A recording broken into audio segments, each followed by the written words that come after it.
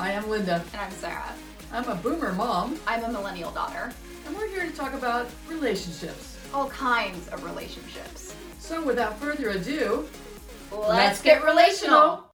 Well, hello everyone. We are back with Let's Get Relational Season 2 now. Where we talk about what it's like to create an extraordinary life. Season 1, we talked about all kinds of relationships.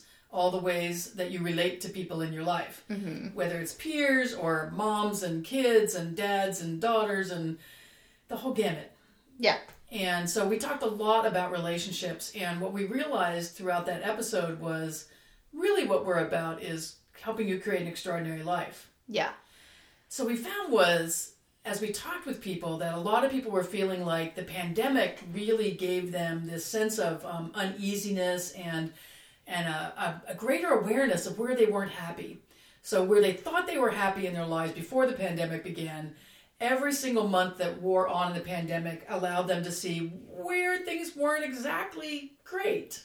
Yeah, it's like feeling, like everything's on the right track, you're doing the right thing, you're doing all the things, you're like, yeah, this is going pretty well, and then the pandemic hits and you're just like, oh.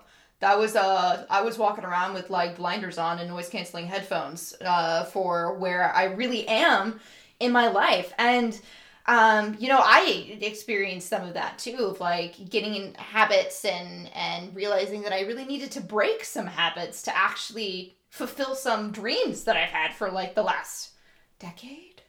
Yeah. It's been the last decade. Yeah. Woo! The last decade. So...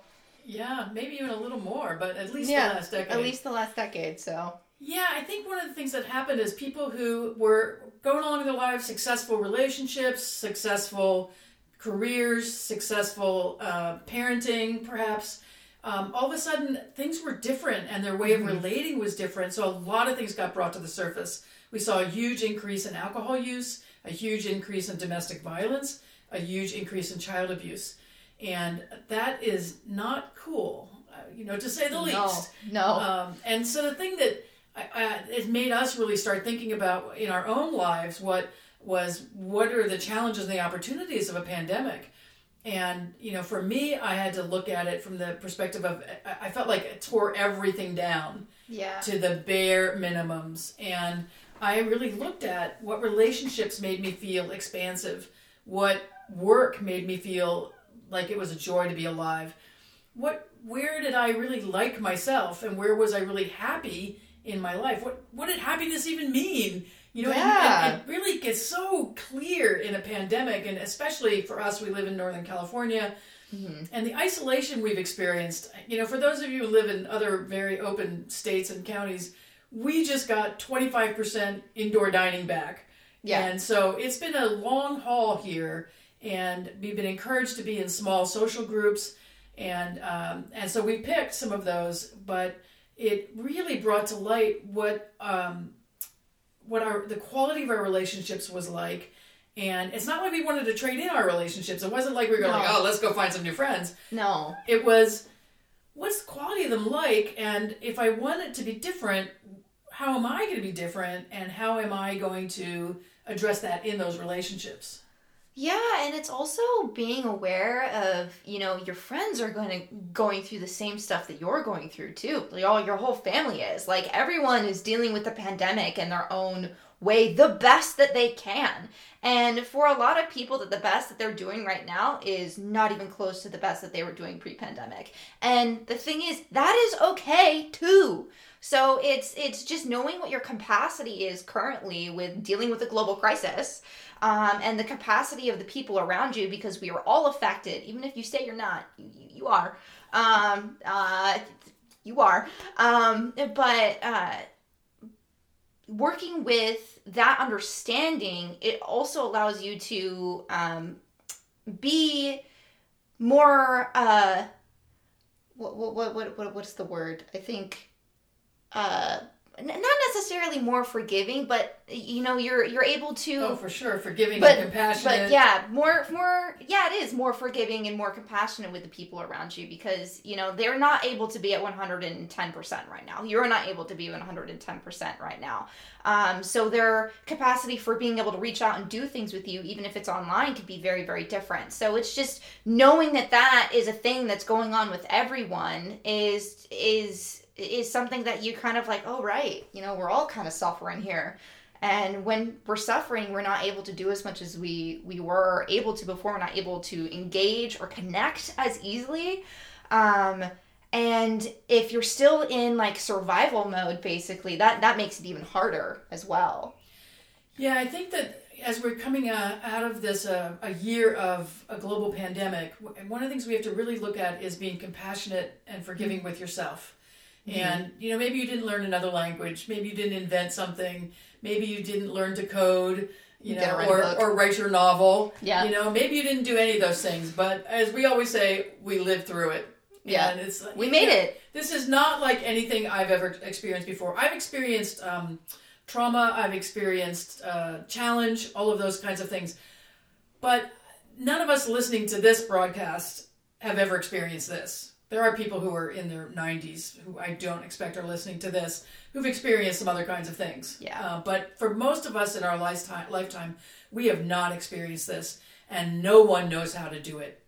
And no one is doing it right, quote unquote. Yeah, there's no rule book for this. There's no rule book for handling this kind of stuff, It's you're going with what works, and if it sort of works, then you'll go with it. Because it's all about surviving right now, where a lot of people are just in survival mode of just trying to like hang on to the remnants of normalcy that we have left.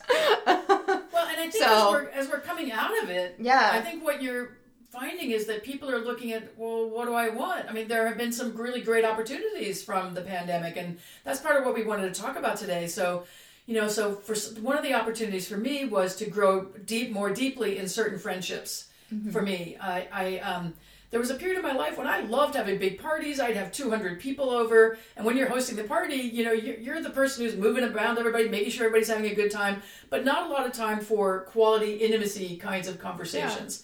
Yeah. And everybody gets busy. Everybody's busy, and suddenly we weren't busy anymore. So what did that mean? And for me, it really meant exploring opportunities in friendships. And for me, exploring opportunities in patience. So that as I was frustrated with friends at times, occasionally I was short with people, and I usually apologize. I think I might have missed that once or twice. And with Sarah, I'd be short with her or whatever, and not as understanding and compassionate as I maybe wanted to be. But it gave me a great opportunity to learn to be compassionate and forgiving of myself, and also to be able to go back and say, hey, I know I was kind of judgy, or I was kind of short, or, maybe I was expecting too much of this, or maybe I wasn't clear in what I was asking for. And it's really given me the opportunity personally to look at all of those things in the way I communicate. Mm-hmm. And at the same time, it's made me look at who is too much work to communicate with. And I don't mean that to say that people aren't worth it. They are worth it to me. And I love the people in my life. But some of them, in a one-to-one basis, they don't have the capacity to connect and to have a conversation the way that I am craving now. That's the one thing that came out of the pandemic for me, is just an absolute craving for deep personal intimacy and connection. And I love that. I love that I want to reject everything else. I don't want to go out to lots of happy hours and wine tasting and parties and things like that. I want to do some of that kind of stuff, but I really, really want that deeper connection and that intimacy that comes when you're in smaller groups of people and one-on-one. Yeah. Yeah, there's, for me, I was definitely realizing that a lot of my friends are just kind of stuck in situations where they're not super happy, but again, they're surviving because this is, what they need to be doing. And so, and in some ways, it's like you can fall back on habits if you're stuck in a daily routine. And so that's what I've noticed, that sometimes my friends will get in habits And I'll notice that they're like, like you're getting in your head a lot lately. Like you're just kind of sitting up here worrying about a lot of things, feeling anxious about a lot of things. And like, I know that they're not the only ones. Like, and like, it's not to say that I'm not feeling it that at all. Like that happens to me. That'll happen to my mom. It's just that we go through periods of time of, feeling relatively okay and then feeling very not okay. And so it's just like this roller coaster that we've been on since the very beginning of the pandemic. And as the pandemic continues, like maybe the dips and turns and things and the loop-de-loops will be fewer and farther apart, but they're still going to be there. So it's just kind of knowing that we're on a roller coaster. It's accepting that the pandemic is a roller coaster. We're kind of in it for the ride and the long haul at this point. So how do we prepare for the upcoming, twists and turns and the ups and downs and the loop-de-loops? I think that's a really good point, because the thing is, we don't really know how things are going to go. And, and there are going to be a lot of people who've changed what they want. So people you thought you might see again, maybe they've gone a whole different route and are have created new relationships with other people, and I think that we have to really look at how comfortable we've gotten in our isolation. Some of us got more comfortable than we expected. And I'm not talking about the introverts. I'm talking about the people that, it was painful to be out in the world, the little bits that we could. And it was painful to be aware of relationships that just weren't what you thought they were. And it was painful to feel like you were getting triggered and of some of your trauma from your past, and you were taking it out on your child. You were taking it out on your spouse. You were taking it out on your friends, your colleagues. And it's time now to really look at what really happened for you. And it's funny, we were driving down the road the other day and I said, oh my gosh, do you remember the beginning when there was no traffic on the road? Because we're all supposed to only stay in our neighborhoods. And in fact, they closed our neighborhood parks. We could only walk in our neighborhood. I found a friend with a vineyard that I walked in the vineyard, behind their house. But we weren't able to do things. And I think some of us have kind of forgotten what we've been through. And so for me now, it's really been taking a look at what we've been through. Now as we see like there's a point on the horizon where something's going to be different. It's going to be better than it was. But we honestly don't know what it looks like. I'm starting to see in our area of the country and some other areas, outdoor concerts coming back in really large venues. And as vaccinations come into play, people are saying, yeah, let's go back to doing these things. But I'll be curious to see what really happens in terms of what people are interested in doing and what they've learned through this.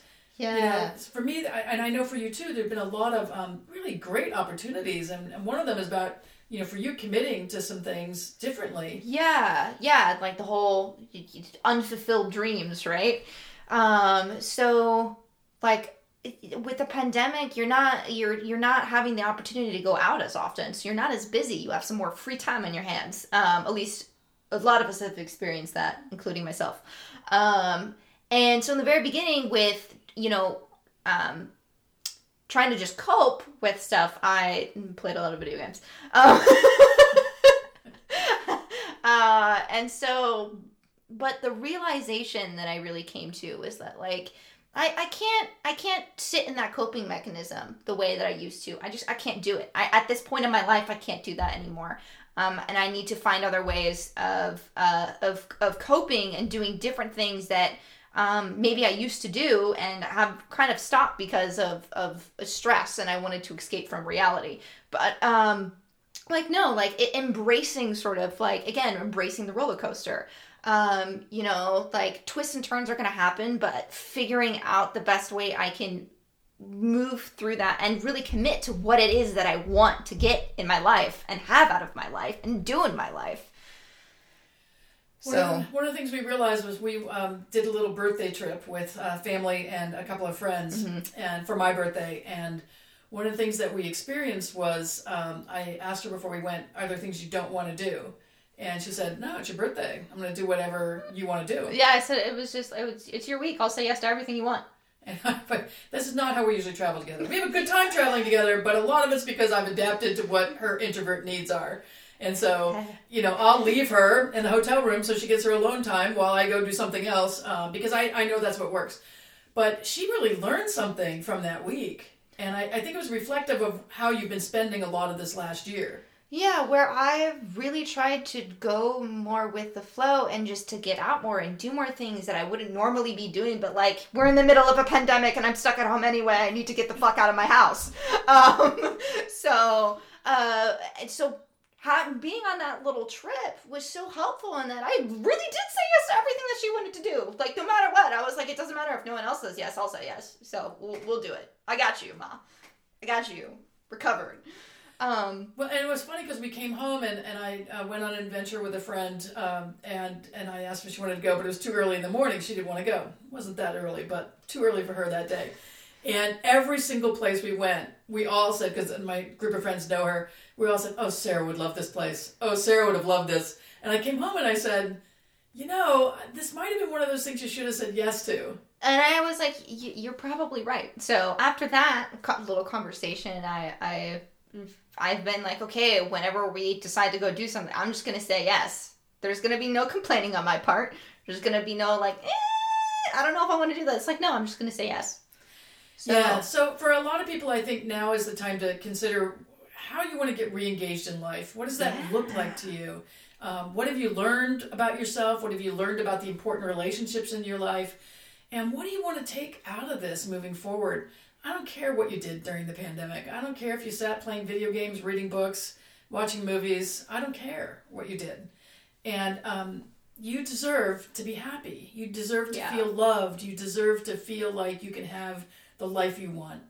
So my question to you moving forward is, what do you want to take out of this past experience into this next part of your life? What part of you do you want to take with you, and what part of you are you done with? Are you done with the part that's saying no, or are you done with the part that's saying yes? And whose permission do you need to say no or yes in your life? That's a good question. Exactly. I think we a lot of us struggle with that. Episode of Buffy the Vampire Slayer that we were watching recently was really funny because one of the characters was getting all uptight and upsetty spaghetti about being called reliable. But that's kind of who she is, because she's like a book nerd. She does all her schoolwork. She's always on time. She's always at school, like never missed a day of school. And then it's just like, but what if I want to be fun? And it's like, but she also found that